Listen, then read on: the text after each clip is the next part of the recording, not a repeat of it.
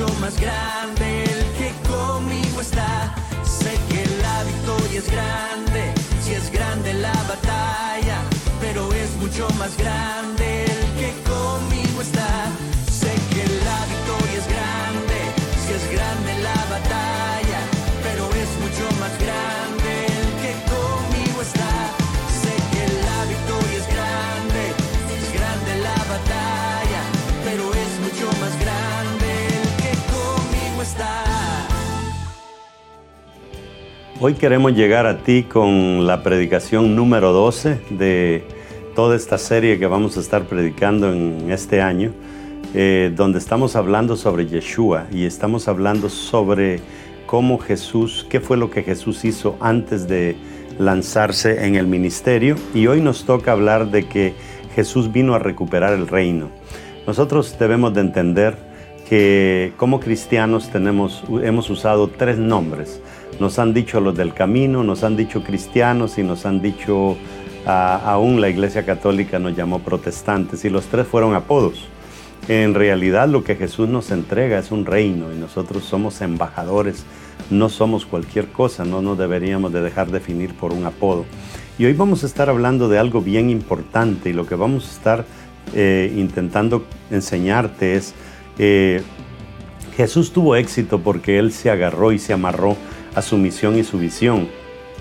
Y si hay un versículo que describe muy bien la misión y visión de Jesús, es Mateo 4:17, y aún el propósito por el cual Él vino a la tierra. Dice: desde entonces comenzó Jesús a predicar y a decir: arrepentíos porque el reino de los cielos se ha acercado. Mira, Jesús no vino tan interesado en ayudarnos a dar cátedras sobre la alabanza, sobre vigilia, sobre ayunos, sobre tantas cosas. Él vino a enseñarnos algo bien importante: arrepentimiento. Y no es el arrepentimiento como nosotros lo concebimos, que creemos que es que íbamos para allá y le vamos a dar vuelta para allá. Este arrepentimiento que Jesús nos enseña es más profundo. Quiere decir, cambia tu mentalidad. Lo cual indica que el Evangelio, aunque levantemos la mano y aceptemos a Cristo como nuestro único y suficiente Salvador, pero nosotros no cambiamos nuestra manera de pensar, nos vamos a ir al cielo, pero no vamos a lograr tener éxito aquí en la tierra. Así es de que te dejo con esta prédica. Yo sé que te va a bendecir y sé que hay tierra fértil en todos ustedes que me escuchan.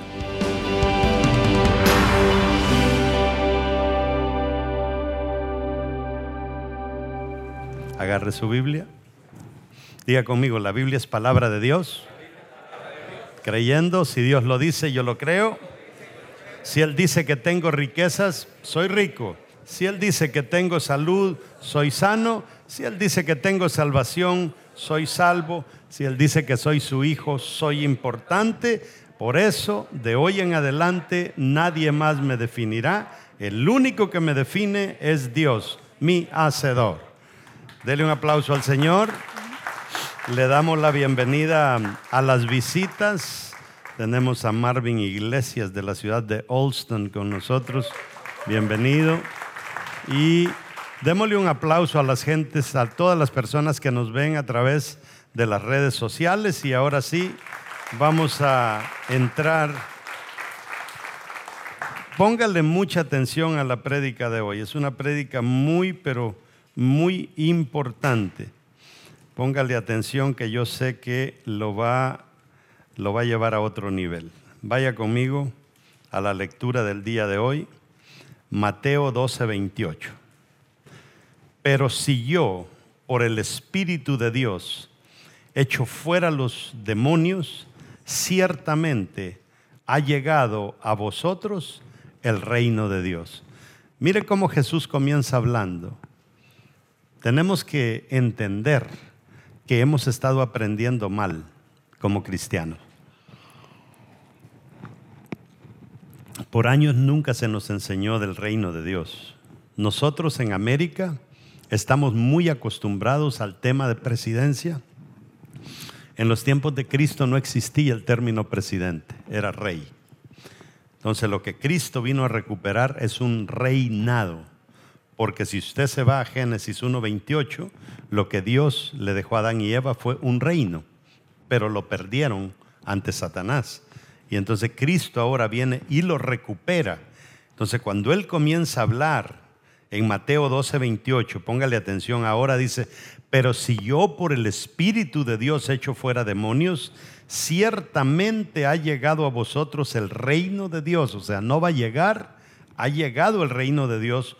Porque ¿cómo puede alguno entrar en la casa del hombre fuerte y saquear sus bienes si primero no le ata? Y entonces podrá saquear sus bienes. ¿A qué vino Jesús según ese versículo?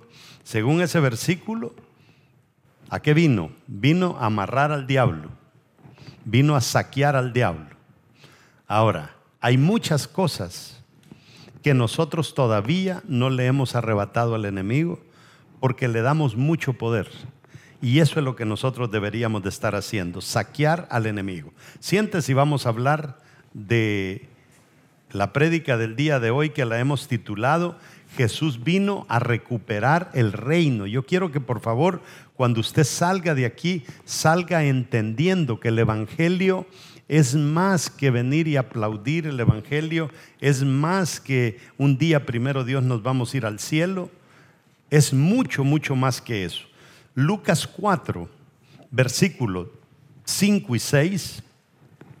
Si usted lo lee detenidamente en su casa, Satanás le ofrece el reino que Dios le dio a Adán en Génesis 1:28. Váyase, apunte Génesis 1:28, es más, ahí lo tiene en su bosquejo. Vaya a leerlo y se va a dar cuenta que Dios a Adán en Génesis 1:28 le entregó un reino. Le dijo: sojuzga la tierra. O sea, si Dios le dice gobierna la tierra, es porque Adán y Eva tenían capacidad de gobierno. Y ellos eran toda la humanidad de ese entonces. Y como son toda la humanidad, a ellos como toda la humanidad les da libertad de que vayan y gobiernen toda la tierra. Capítulos después, capítulo 3, vemos que ¿qué es lo que pasa? Adán y Eva pierden el reino. Y cuando ellos lo pierden, pues entonces viene un problema. Lo pierde Adán y lo pierde Eva. Entonces, Jesús sabía que había venido a recuperar ese reino, pero no a la manera de Satanás. Satanás le dice: tírate y te lo ofrezco. Así no tienes que ir a la cruz. Yo te lo entrego voluntariamente, pero lánzate de aquí. Porque el diablo sabía que si se lanzaba, Jesús había obedecido al diablo y Jesús caía en pecado. Entonces Jesús vino a ganar el reino de la manera correcta. Tenía que haber muerte, tenía que haber sangre.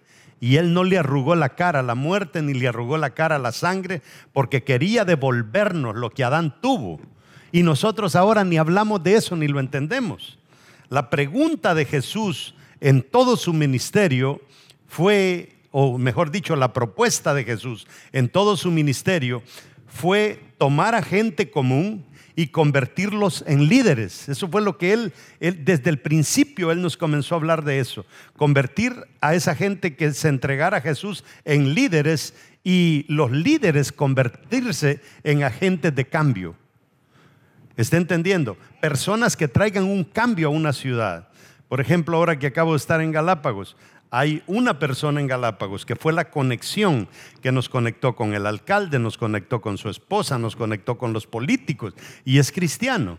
Eso es lo que Dios quiere que nosotros hagamos aquí en la tierra. ¿Por qué vamos a comenzar una iglesia tan rápido con un lugar donde se nos hace fácil comenzar? Porque están las conexiones. Eso es el reino de Dios. Todos tenemos una asignación de parte de Dios, hasta el más pequeño, hasta el más bajito, hasta el más flaquito, hasta el más gordito, tiene una asignación de Dios. Y aquí vamos a tratar sobre cuál fue en realidad la asignación de Jesús a la tierra. O sea, así como nosotros tenemos una asignación, ¿cuál fue la verdadera asignación que Dios le dio a Jesús para que viniera aquí a la tierra? Porque nosotros creemos que la asignación fue quitarnos el pecado para llevarnos al cielo, pero vamos a descubrir que eso es parte de, pero no es todo. Todos nosotros fuimos enviados por Dios para resolver algún problema. Entienda eso usted. Si usted hasta este momento no ha resuelto un problema, si usted hasta este momento no está ayudando a gente a resolver problemas, usted está gastando oxígeno de más. Así, sencillo. Hay algo que Dios quería que existiera, que requería la existencia suya. Dios dijo, lo voy a mandar porque si esta persona no va a la tierra, lo que yo quiero hacer no va a suceder. Pero aquí estamos nosotros con un evangelio que es simplemente, no aquí, pero en muchos otros lugares, es ir a la iglesia, sentarse, y pasó la semana y hay que esperar el otro domingo para venir y sentarse otra vez sin estar resolviendo absolutamente nada. El punto número 1 en su bosquejo que quiero hablar es la declaración de la visión y misión de Jesús, porque es bien importante que nosotros para cada cosa que vamos a hacer tenemos que tener una misión y una visión. ¿Cuál es la misión y la visión de mi hijo? ¿Cuál es la misión y la visión de mi hija? ¿Cuál es la misión y la visión de mi esposa? ¿Cuál es la misión y la visión mía? Porque en base a eso yo tengo que estudiar, en base a eso tengo que agarrar el trabajo correcto, en base a eso usted se casa con la mujer correcta, en base a eso usted tiene las amistades correctas, porque cualquier persona que lo quiera arrastrar a usted, a alejarlo de la asignación que Dios le dio a usted, no le conviene. ¿Y cómo sabe usted si le conviene o no una persona si usted todavía no sabe a qué Dios lo mandó a la tierra? Pero cuando usted ya sabe a qué vino a la tierra, entonces usted dice, no me conviene, no. Entonces es más fácil vivir. ¿Qué tenía Dios en mente que exigió que Jesús viniera? ¿Qué era lo que tenía en mente? Lea conmigo Mateo 24:14. Y será predicado este evangelio del reino en todo el mundo para testimonio a todas las naciones. Y entonces vendrá el fin. Mire lo que dice. Y será predicado este evangelio del, ¿qué dice? Del reino. No dice este evangelio donde vamos a meter a todo mundo al cielo. No. Ir al cielo es parte de. O sea, cuando uno es papá y tiene un hijo, recibir una herencia, eso es parte del paquete de ser hijo.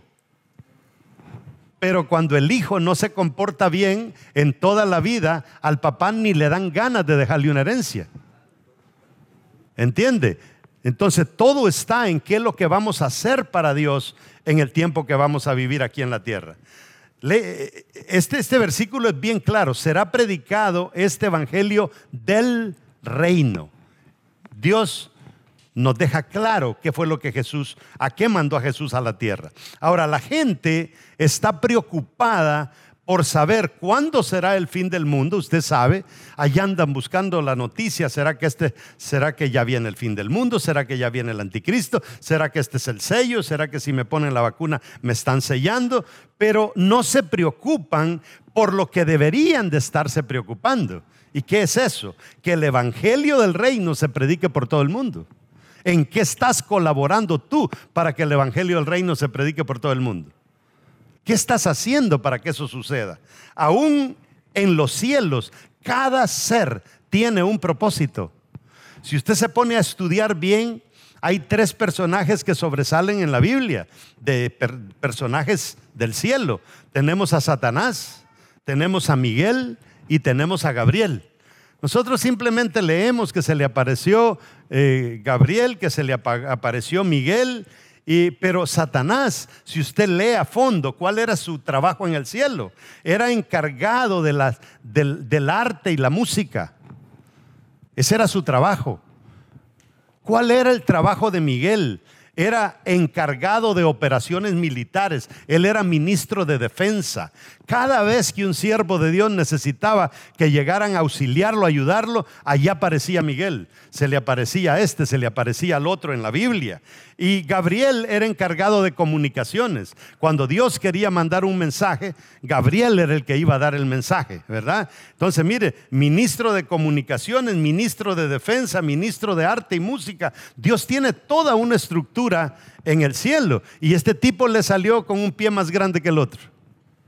O sea, él era ministro de arte y música y se le metió en su corazón querer ser Dios. Eso estaba fuera del propósito. Ahora, la primera declaración de Jesús como el representante de los negocios del Padre fue la declaración de su misión. Y vamos a ver cuál fue esa declaración. ¿Dónde es que está eso? Cada compañía efectiva debe tener una declaración de visión y misión. Usted vea cualquier empresa grande y vaya a ver cuál es su misión y la va a encontrar. Vea cuál es la misión. Vaya a empresas grandes como la Coca-Cola, la Pepsi-Cola. ¿Para qué abrieron la empresa? Usted se da cuenta de que esas grandes empresas a veces, ahora ya las grandes empresas ya no las dejan en manos de la familia, en manos de los hijos, sino que las dejan en manos de un presidente. Y ya no están en la familia agarra el dinero porque del padre al hijo se puede perder la visión, del padre al hijo se puede perder la misión. Entonces se la dejan. Vea la compañía que inventó este aparato, a ver si dejaron un hijo al frente. No, dejaron a una persona que iba a ser capaz de continuar con el legado del fundador. Parte de eso va para la familia, pero lo más importante es que la misión de la empresa no falle todo el tiempo. Y eso es lo que Dios espera de nosotros, que cada uno de nosotros le vayamos dejando el legado a otro. Si usted ya está entrado en años, si usted no tiene una persona que si usted se muere mañana lo reemplace a usted en lo que está haciendo, usted perdió el tiempo como cristiano. Usted tiene que estar entrenando a alguien. Usted lo puede ver en Pablo. Cuando Pablo estaba por irse, Pablo se aseguró de dejar a un Timoteo que lo reemplazara si fuera necesario. Ahora quiero que vea Mateo 4:17, porque estamos hablando de la misión y la visión de Jesús. Desde entonces, dice, comenzó Jesús aquí me habla cuál es la misión y visión de él. ¿A qué comenzó él? A predicar y a decir: arrepentíos porque el reino de los cielos se ha acercado. Esta es la misión y la visión. ¿Cuál es? Dice: a predicar, el reino de los cielos se ha acercado. No vino a decir otra cosa Jesús. No vino a decir: miren, háganme esto, háganme grupos musicales, escríbanme canciones, cántenme bonito. No, esto es lo que él vino a hacer, y eso es lo que él espera que nosotros hagamos. Que le queremos poner adornitos a todo lo que hacemos, con una canción bonita, ¿verdad? Con un drama, con esto, perfecto. Pero Jesús no vino a dar su vida por personas que hicieran dramas. Entonces, pongámosle mucha atención a eso. Ahora, en este versículo está clarísima la declaración y la visión y misión de Jesús por primera vez. Ahí está, en ese versículo. Ahora, su negocio tiene doble objetivo si usted lo analiza bien. El primer objetivo habla de la necesidad de cambiar la mentalidad. Arrepentimiento. Arrepentimiento quiere decir cambio de mentalidad. ¿Por qué? Porque si no hay un cambio de mentalidad en nosotros no vamos a sacar adelante el reino de Dios. Y entonces lo que nos vamos a quedar es siendo cristianos de banca, siendo cristianos que no soñamos nada grande para Dios, siendo cristianos que no soñamos por un cambio en este planeta. Y eso es claro, porque es que la persona que vive como cristiano así es que su mentalidad nunca la cambió. Mire, nosotros podemos venir de la calle, podemos venir de ser borrachos, podemos venir de ser inmigrantes, podemos venir de no tener dinero, podemos venir de una mala familia, pero eso no me define a mí. Eso no me detiene a que yo me convierta en alguien valeroso para el Señor. Cuando he cambiado de mentalidad, usted se para y dice: así fue mi tía, así fue mi mamá, así fue mi papá, pero yo no puedo seguir de esa manera. Yo tengo que sacar adelante el reino de Dios. Esa debe de ser nuestra mentalidad. Ahora, la segunda declaración que él da es devolver al hombre el reino perdido, de Génesis 1:28. Que Adán y Eva lo hipotecaron en las manos de Satanás, porque se lo entregaron al diablo prácticamente. Si el diablo no hubiera sido el dueño del reino, entonces no se lo hubiera ofrecido a Jesús. Y aunque se lo hubiera ofrecido, Jesús le hubiera dicho: diablo mentiroso, ese reino no te pertenece. Pero no se lo dijo porque sí le pertenecía. Pero cuando Jesús muere en la cruz, y no solo muere, sino que lo sepultan y resucita, Jesús arrebata ese reino. Y antes de él irse al cielo, nos lo entrega a cada uno de nosotros. Pero ¿qué hacemos con ello? Nada. Absolutamente nada. Eso es como que a usted le regalen una computadora y no, es que esa cosa es muy complicada, pero ahí la voy a tener en el escritorio. ¿De qué le va a servir? Una cosa es oír sobre el evangelio y otra muy diferente es escuchar el evangelio del reino del que Cristo nos está hablando.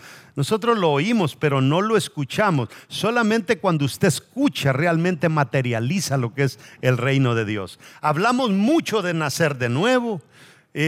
Cuando Jesús habló solamente una vez de eso. Una vez habló Jesús de nacer de nuevo. Y es de lo que nosotros más hablamos.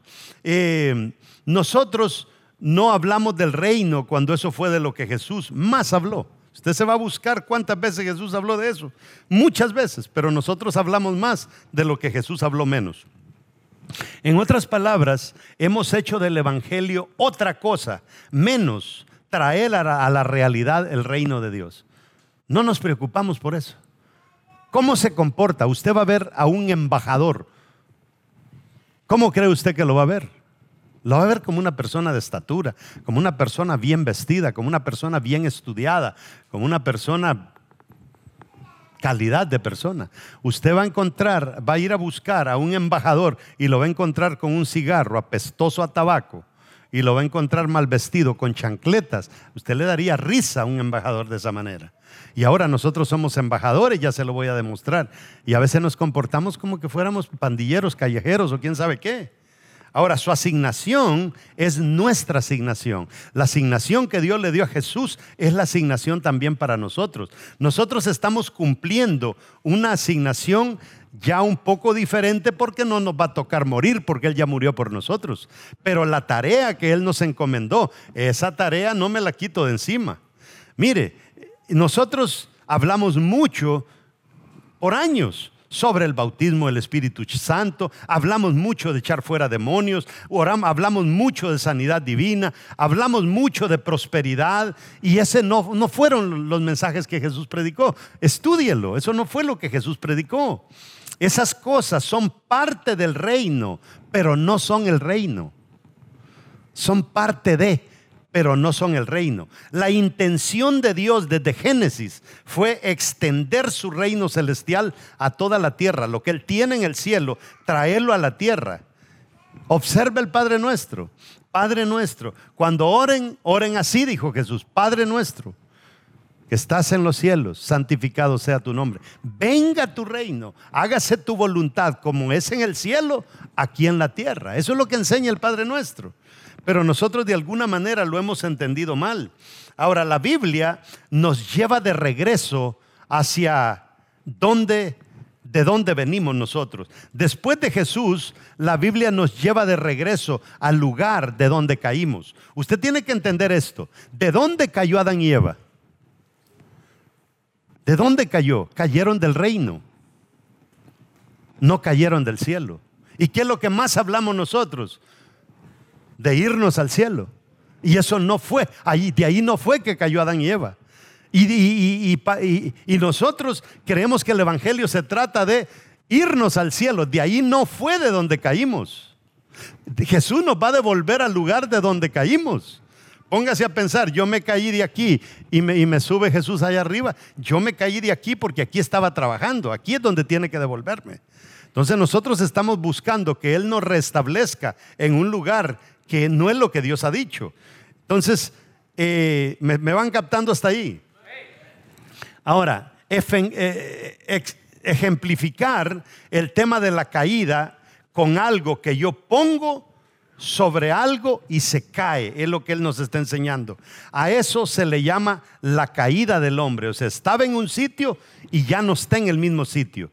¿Cómo restablezco la caída del hombre? Levantarlo de donde cayó y devolverlo a donde estaba antes. Si yo recojo el objeto en otro lugar de donde no se cayó, no estamos restaurando.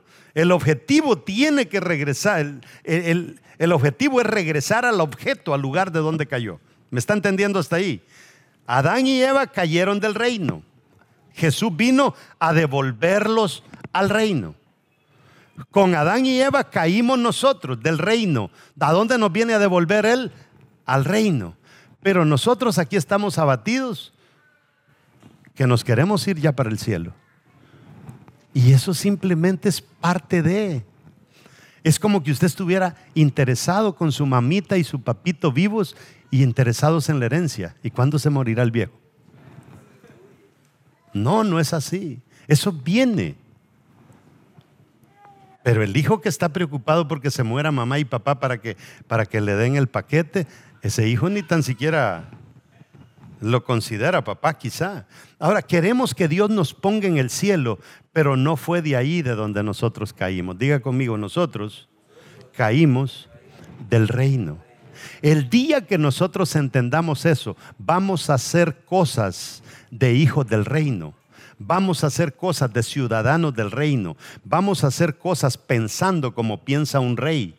Miren, los reyes no andan allí de tacaños. De que yo no voy a usar mi carro para meter a alguien si me le va a meter nieve. Ahí vienen con los zapatos sucios y mi carro lo acabo de llevar al car wash. El rey no piensa de esa manera. Entonces, el cielo no es la meta de Dios para nosotros. Es una consecuencia del que Él nos haya restaurado. Una vez Dios te restaure para que seas dueño del reino otra vez, Dios te restauró para que seas dueño del cielo otra vez. Porque Él no te quiere dar una bendición a futuro y tenerte comiendo pan y agua en el presente. Porque entonces Dios se presenta a sí mismo como un mal padre, pues. Yo no sé quién de ustedes como papá quisiera para su hijo que cuando se muera le vaya bien, pero mientras esté en la tierra que le vaya de la patada. No, Dios quiere lo mejor para nosotros ahora y mañana. Ahora y mañana. Segunda cosa, ¿dónde en realidad nos puso Dios después de que nos levantó? ¿Dónde nos puso? ¿Simplemente nos puso como candidatos para ir al cielo? ¿Es eso todo lo que Jesús vino a hacer? Génesis 1:28, mire cómo dice: y les dio Dios esta bendición: quiero que se reproduzcan, quiero que se multipliquen, quiero que llenen la tierra y la pongan bajo su dominio. Adán y Eva, los el mundo entero. Los 8 billones que hoy tenemos estaban reducidos a 2 personas en este momento, Adán y Eva. Y Dios le está soltando todo la razón por la que Él los pone en la tierra. Mire, y les dio esta bendición: quiero que se reproduzcan, quiero que se multipliquen, quiero que llenen la tierra y la pongan bajo su dominio, la tierra entera. Ahora estamos votando por presidentes que porque habló bonito, que dice que nos va a dar esto, que nos va a dar 1,200 pesos, que no sé qué otra cosa. Así no se vota. ¿Me entienden? Y estamos votando por mundanos porque en realidad nosotros le entregamos el reino a los mundanos, porque para el cristiano ha sido pecado participar de esas cosas cuando Dios nos puso a gobernar la bendita tierra. Ahora dice que dominen a los peces del mar y a las aves del cielo y a todos los seres vivos que se arrastran por el suelo. Entonces, ¿qué es lo que Jesús le da realmente? Fructificar quiere decir produzcan. Multiplicar quiere decir reproduzcan. Llenen la tierra quiere decir distribuyan. Sojuzguen la tierra quiere decir contrólenla. Señoreen quiere decir poder para dominar. Entonces, si se lo traigo a cómo el mundo está operando ahora, el mundano inventó los bancos. Producto. Fructifiquen, inventaron la idea de un banco. Reproduzcanlo, llenaron el mundo de bancos. Llenen la tierra, distribuyan el dinero por todos lados. Sojuzguen, controlen, son los que controlan. Ahí estamos nosotros. Primero, Diosito, que nos den el préstamo. Y dominan el mundo. ¿Son cristianos? No. ¿Tienen Biblia? No. Y nosotros, los hijos de Dios, llorando para que nos den un bendito préstamo. Pero esto lo puede ver usted en todos lados. Vaya a ver un producto, un restaurante famoso en el mundo entero. Inventaron una hamburguesita, producto. Inventaron la manera de hacer miles de hamburguesitas, reproducir el producto. Vamos y lo mandan a todos los países, distribuyeron el producto. Y ahora controlan el mundo entero con sus benditas hamburguesitas. y tomaron dominio de las hamburguesitas. Ahora viene Don Pedro y abre las hamburguesas Don Pedro. Son mejores que las de esta gente, pero no se venden. ¿Me está entendiendo usted? Cómo gente mundana ha entendido el concepto de reino mejor que nosotros. Y nosotros ahí estamos. ¿Será que tengo 5 pesitos para ir a comerme una hamburguesa?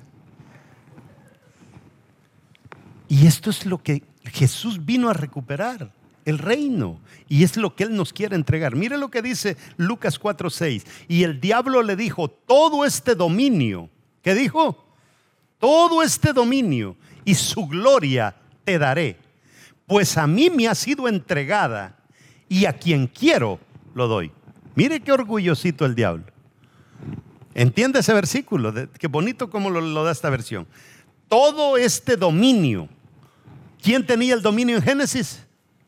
Adán y Eva. ¿Quién lo tiene ahora? Satanás. Y viene Jesús, muere para darnos el dominio. Pero nosotros no queremos dominio, nosotros lo que queremos es irnos al cielo. Más allá del sol, y comenzamos, ¿verdad? Más allá del sol existe un hogar, hogar, dulce hogar, más allá del sol. Cuando me muera voy a tener mi casita. No entendemos qué es lo que Jesús realmente vino a hacer. Ahora, ¿de dónde caímos? ¿De dónde caímos? Diga conmigo, caímos del reino. ¿En dónde Dios nos puso en Edén? En el reino. ¿Dónde nos puso? En un dominio del universo. Todo teníamos que dominarlo nosotros. Y ahora le digo que nosotros damos lástima, siendo los hijos herederos de Dios. Restauración es Dios poniéndonos en dominio de la tierra. Eso es restauración. Nosotros creemos que restauración es, ay, es que yo andaba todo dañado, me habían dañado las emociones y fui a un encuentro y quedé sana por el amor de Dios, gloria a Dios, ya estoy sana. ¿Sana para qué rayos? ¿Para 3 meses después seguir de chismosa? ¿Sana para qué? Si el Señor nos restauró para que tuviéramos la capacidad. ¿Sabe por qué Él nos restauró del pecado? Porque ahora ya no vamos a mentir. Ahora vamos a tener sueños grandes. De ahora en adelante nosotros vamos a ser honestos. De ahora en adelante nosotros vamos a ser perdonadores. De ahora en adelante nosotros vamos a ser productivos. De ahora en adelante nosotros vamos a tener un buen corazón. De ahora en adelante nosotros vamos a ser representantes de Dios aquí en la tierra. ¿Quién no quiere hacer negocio con nosotros? Antes nadie quería hacer nada con nosotros. Ahora todo mundo tiene que querer trabajar con nosotros. Ahora, el programa de Dios en primer lugar consiste en extender su reino en la tierra. Estúdialo bien en la Biblia. Ese es el programa de Jesús, extender el reino en la tierra. Hay personas que dicen, quiero abrir una iglesia. Ay, pero ¿cuánto cuesta la renta de un lugarcito? Carísimo. Mejor no. Nosotros vamos a un lugar ahora, queremos abrir una iglesia. Yo simplemente voy a un señor y le digo, óigame el salón tal, usted es el administrador, ¿verdad? Sí. Él ya sabía, yo llegué a un lugar a dar mis conferencias sin cobrar absolutamente nada. Le digo, estamos comenzando una iglesita. ¿Usted nos quisiera echar la mano con este salón? Claro, dijo. Mientras yo esté aquí, es de ustedes. ¿Cuánto cuesta? Quizá nada, quizá poco. Pero qué diferencia. Cuando tú te mueves con una mentalidad de reino, tú te vas a conectar con gente que tiene una visión de reino. Lamentablemente hay muchos que no son cristianos, pero esta persona con la que yo me conecté le sirve al Señor. Eso es lo que hace la gran diferencia. Ahora, el programa de Dios, le dije que en primer lugar consiste en extender su reino en la tierra. Segundo, en establecer hijos y no siervos para que establezcan su reino como hijos y no como objetos. La mayoría de personas aquí en este país nos tratan como objetos. O el inmigrante que vino, ¿verdad? Ay, que laven platos ellos, porque nosotros no queremos. No. ¿Quién dijo que nosotros no podemos ser los gerentes de los restaurantes? ¿Quién dijo que nosotros no podemos ser los dueños de los restaurantes? Eso es lo que el Señor busca, eso es lo que Él quiere entregarnos. Y finalmente Dios quiere establecer una comunidad de ciudadanos del reino y no cristianos. O sea, nosotros, el término cristiano es un apodo que nos pusieron. A nosotros primero nos llamaron los del camino, después nos llamaron cristianos. Pero realmente el Señor nos quiere elevar más que un apodo que nos pusieron. Ahora suena bonito porque somos 2.8 de cristianos en el mundo, pero al principio fue un apodo. Ahora, Dios quiere relación más que religión. Los rituales que hacemos hoy en día, póngase a pensar usted, ¿tenía un grupo de alabanza Adán y Eva? No. ¿Tenían una iglesia donde iban? No. ¿Iban los domingos a un cierto sitio? No. ¿Por qué? Porque ellos hablaban con Dios cara a cara. Y a eso es lo que Jesús vino a devolvernos. Los rituales que hacemos nos acercan a Dios el domingo, pero no el lunes. La relación con Dios, esa es la que nos lleva a conectarnos con Dios de lunes a domingo. No rituales. En el jardín del Edén no había reuniones de iglesia. En el jardín del Edén no habían reuniones de oración, no habían reuniones de sacrificios, no habían canciones, no había danza, no había alabanza, no habían aplausos, no había himnario, no habían pastores, no habían evangelistas, no habían maestros. Era una relación entre Dios y el hombre. Todo eso que le acabo de mencionar lo comenzamos nosotros producto de la caída. Pero ahora que Él viene y nos ilumina, nosotros no podemos darle más fuerza a otras cosas que a tener una verdadera relación con nuestro Dios. Eso nada lo cambia. Entonces de ahí caímos nosotros. ¿De dónde caímos? De una relación cara a cara con Dios. ¿A qué nos quiere devolver el Señor? A una relación cara a cara con Él. Ahora, Dios nos restaurará al lugar de donde caímos. Escuche bien. Si terminamos en un lugar de donde no caímos, eso no es restauración. El Señor nos va a devolver de donde nosotros caímos. Y nosotros andamos buscando que Dios nos devuelva a un lugar de donde no caímos. La iglesia especialmente, nuestra iglesia pentecostal, ¿verdad?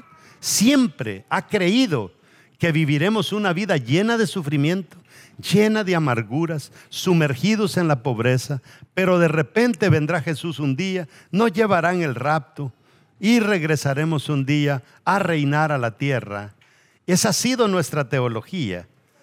Es una teología sisiana, un voto de pobreza, que un señor, Francisco de Asís, un día se convirtió al catolicismo, hizo un voto de pobreza, y cuando los españoles trajeron a educar a nuestros ancestros, los indígenas, trajeron a una rama de San Francisco de Asís a enseñarnos a ser pobres. No se meta con el patrón, porque el patrón es su jefe y usted no le puede rezongar. Sea pobre, sea sumiso.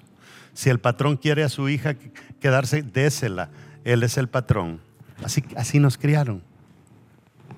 Y ahora nos quedamos con eso. Y nos convertimos del catolicismo quizá al cristianismo y seguimos con la misma mentalidad. Una mentalidad asisiana. Diga conmigo, mentalidad asisiana. ¿A quién se la debemos? A un señor que se llamaba Francisco de Asís.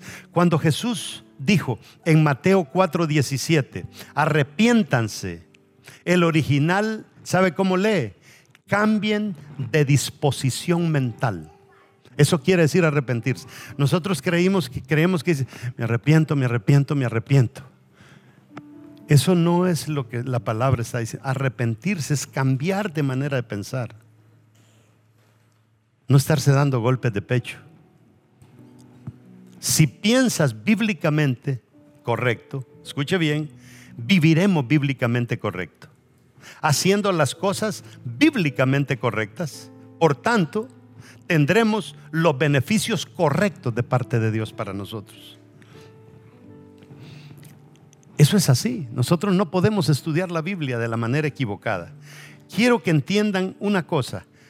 Cuando un país abre una embajada, ustedes van a las embajadas aquí, ¿verdad? En otro país, y compra una propiedad en ese país para la embajada, esa propiedad se convierte en el país dentro del otro país. Si la embajada de México compra un terrenito aquí en esta ciudad para abrir la embajada de México acá, ese pedacito se convierte en un México dentro de Massachusetts, o un Guatemala, un El Salvador, un Honduras, un Perú, un España dentro de ahí. Entienda eso. Nosotros somos los diplomáticos dentro de ese país. Entonces, si México compra ese pedazo de tierra, monta su embajada ahí y manda a su diplomacia, a su equipo, a trabajar ahí, están trabajando en un Mexiquito chiquito dentro de Massachusetts. Y las personas que están dentro de ahí les dicen diplomáticos. ¿Cómo se les dice?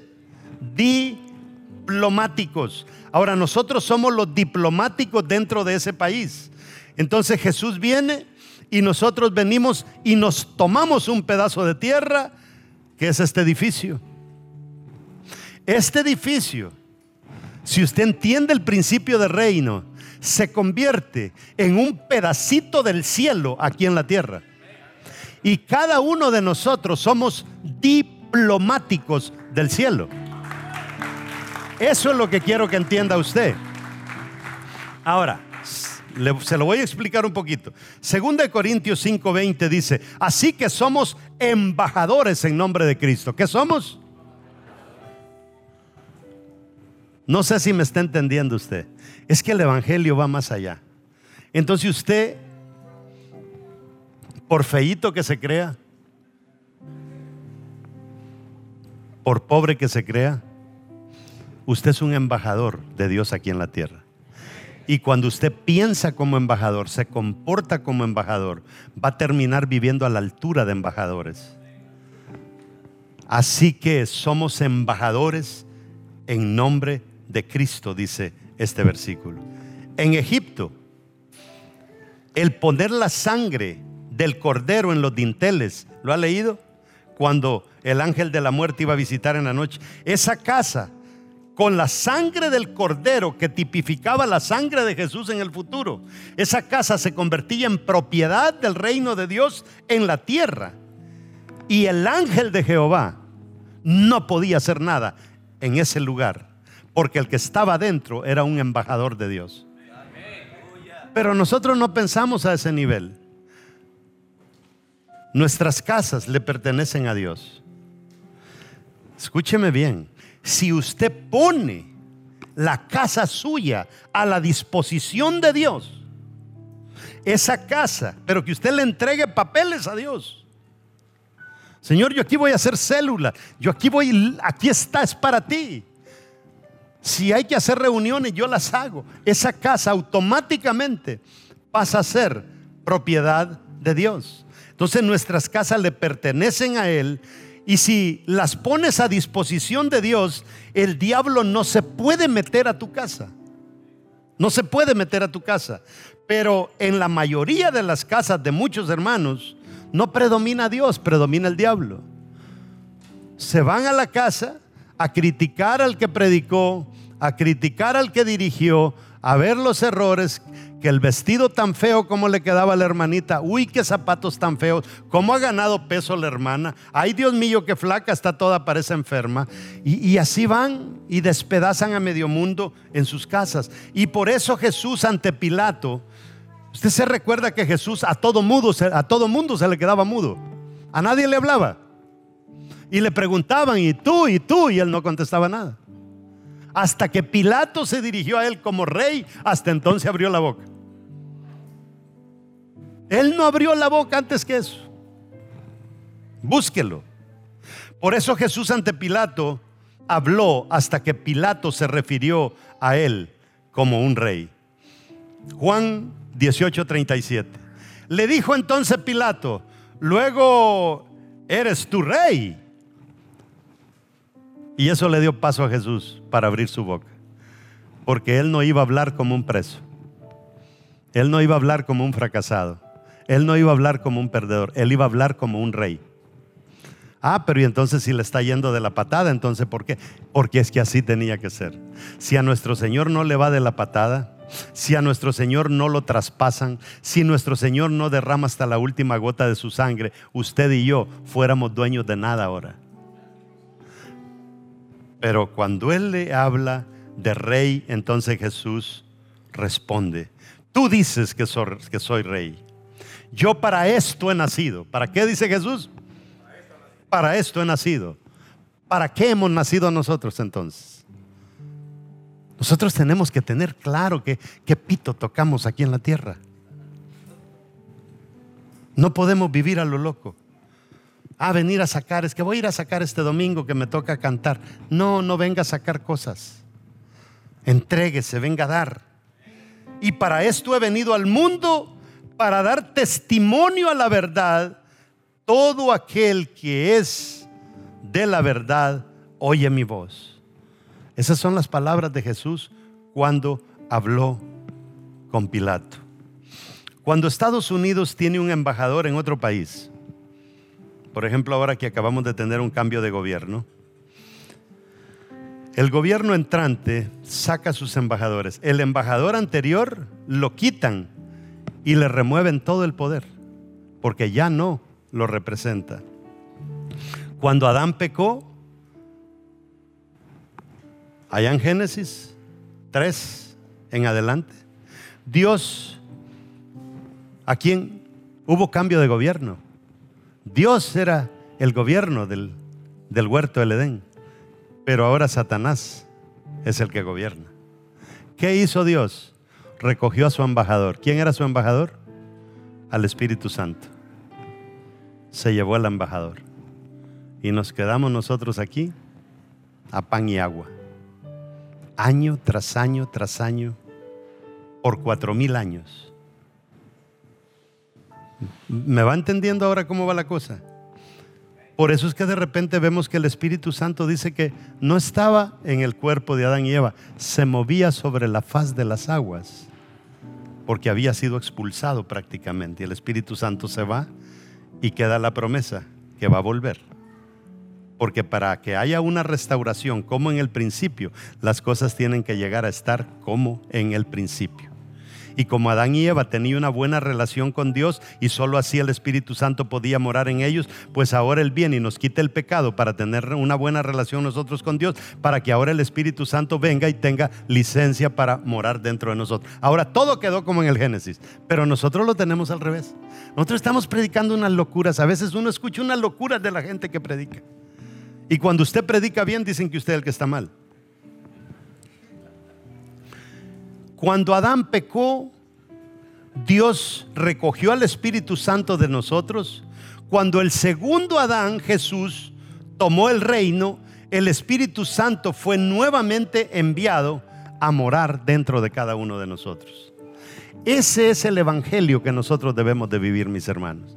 La iglesia debe de ser más, vivida con más responsabilidad, creyendo que es algo más grande que lo que nosotros pensamos. Porque es que hay hombres que ahora están bien con sus mujeres, pero si mañana se les aparece una quinceañera, se la truenan. ¿Por qué? Porque la iglesia no vale, porque no hay una relación con Dios. Y las mujeres también pueden tener allí a su esposo, pero cuando viene uno y les endulce el oído, porque a la mujer le encanta que le endulcen el oído, ahí va, como oveja al matadero. ¿Por qué? Porque realmente la iglesia no tiene un gran valor para ellos. Cuando usted esté ante una tentación, crea que esto que Dios le ha dado vale mucho. Es un plan de 6,000 años que Dios lo fue trazando y concretando paso por paso. Desde el arca del pacto, desde el tabernáculo, el templo, después manda Jesús, ahora manda el Espíritu Santo. Y aquí estamos nosotros enredados, que no sabemos ni de qué nos ha librado el Señor, ni para qué nos ha restaurado el Señor. Vendemos el precio de la iglesia para nosotros es como que si fuera 5 de yuca. Así. No vale mucho. Y eso es lo que el Señor quisiera que nosotros restauremos dentro de nosotros. Cuando nosotros somos embajadores de Cristo y nos alejamos de su gobierno, los poderes de los que habíamos sido investidos son removidos. Ahora, de la misma manera, cuando pertenecíamos al reino del diablo, de las tinieblas, y nos acogimos al reino de Jesús, todos los poderes de Satanás que caían sobre nosotros ya no pueden ser ejecutados porque hemos cambiado de gobierno. Pasamos de ser pecadores a ser embajadores de un reino. Y eso es lo que cada persona debería estar experimentando.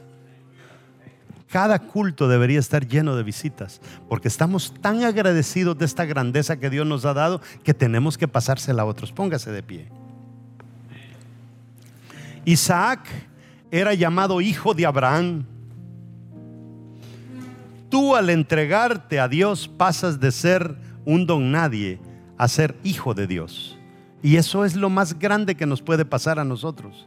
El mayor trabajo de Jesús era traer al Espíritu Santo dentro de cada uno de nosotros para hacernos embajadores del reino de Dios aquí en la tierra.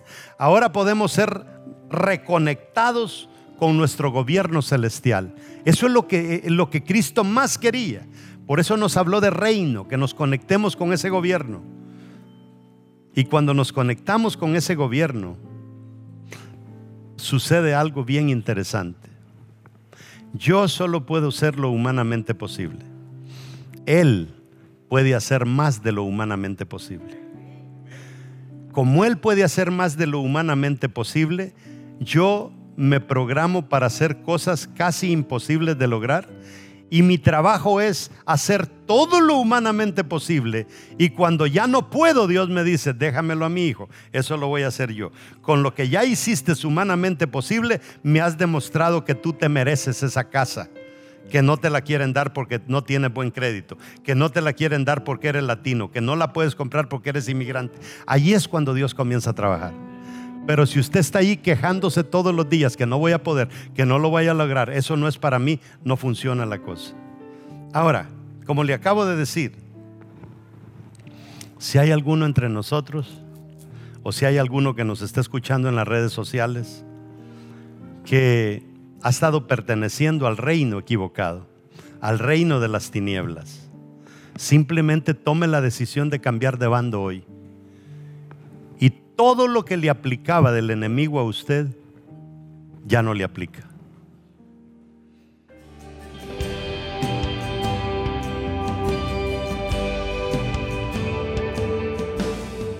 Dice la palabra en Lucas 4:6, y estas son palabras de Jesús, de una escena que sucedió entre una conversación con Jesús y el diablo.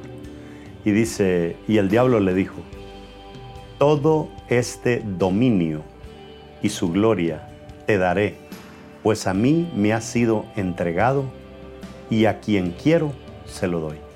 Qué palabras más poderosas las del diablo. O sea, el diablo le llama al hijo del... Jesús literalmente, según el libro de Juan, fue el creador de todo. Es el hijo del dueño de todo. Y oír del diablo estas palabras: todo este dominio y su gloria te daré, pues a mí me ha sido entregado. Y Jesús no le pudo decir: diablo mentiroso, me estás engañando, porque era verdad. Adán y Eva entregaron el reino de Dios, que Dios les había entregado desde Génesis 1:28, que ejercieran dominio sobre toda la tierra. Recuerda, en los tiempos de Adán y Eva, ellos eran los únicos habitantes. Hoy tenemos 8 billones, pero cuando Jesús le habla a Adán y Eva, le está hablando a los 8 billones que ahora vemos en el planeta. Y Jesús le dice que sojuzguen la tierra.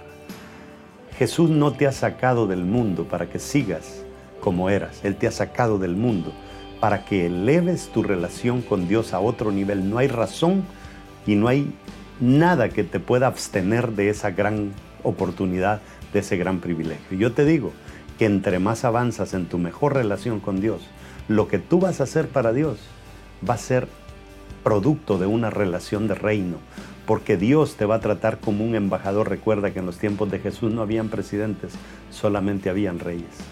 Entonces tú eres un embajador de Dios en la tierra. La iglesia que tú, si eres pastor o líder, estás pastoreando, es una embajada de Dios aquí en la tierra. Y si no entendemos eso, no vamos a avanzar como Dios quisiera que avanzáramos. Ahora, algo te quiero decir. Tú, si por alguna razón no te has conectado con Dios, recuerda una cosa, que si tú has estado sirviéndole al enemigo, es fácil cambiar de bando y decir adiós al reino del diablo y venir y convertirte en un embajador de Jesús. Y todo lo que te aplicaba, que el diablo te quería sentenciar a ciertas cosas, cuando tú cambias y estás bajo la sombría de Dios, todo eso queda sin valor. Todo lo que hiciste ayudando al enemigo ahora queda sin valor, pero necesitamos entrar en una buena relación con Dios. Y si tú todavía no te has metido en una relación con Dios, no esperes más, haz esta oración conmigo. Y en el momento que termines de hacer esta oración, has cambiado de bando. Di conmigo: Señor Jesús, reconozco que he pecado. Reconozco, Señor, que he fallado en muchas cosas. Y que al hacer esta oración, tú me estás cambiando de bando. Yo paso del bando del enemigo, Señor, a estar en tu territorio. Y sé que las cosas van a cambiar. Y Señor, yo me comprometo a cambiar mi comportamiento y ser una persona más efectiva para ti. Y yo sé que ahora sí voy a lograr para mi vida lo que no he podido lograr en tantos años. Gracias por escribir mi nombre en el libro de la vida. Amén. Si tú hiciste esa oración y eres parte o de las ciudades donde tenemos Iglesia Vida Real, ven a una de nosotros. Si no, pues conéctate. Ya estamos a semanas de iniciar Vida Real en línea y va a ser algo muy maravilloso. Donde quiera que estés, nosotros podemos llegar a ti, te podemos discipular y te podemos llevar a un crecimiento integral para tu vida, tu familia, para que puedas ser alguien que ayude todo lo que es tu sector, lo que es tu territorio. Bendiciones a cada uno de ustedes.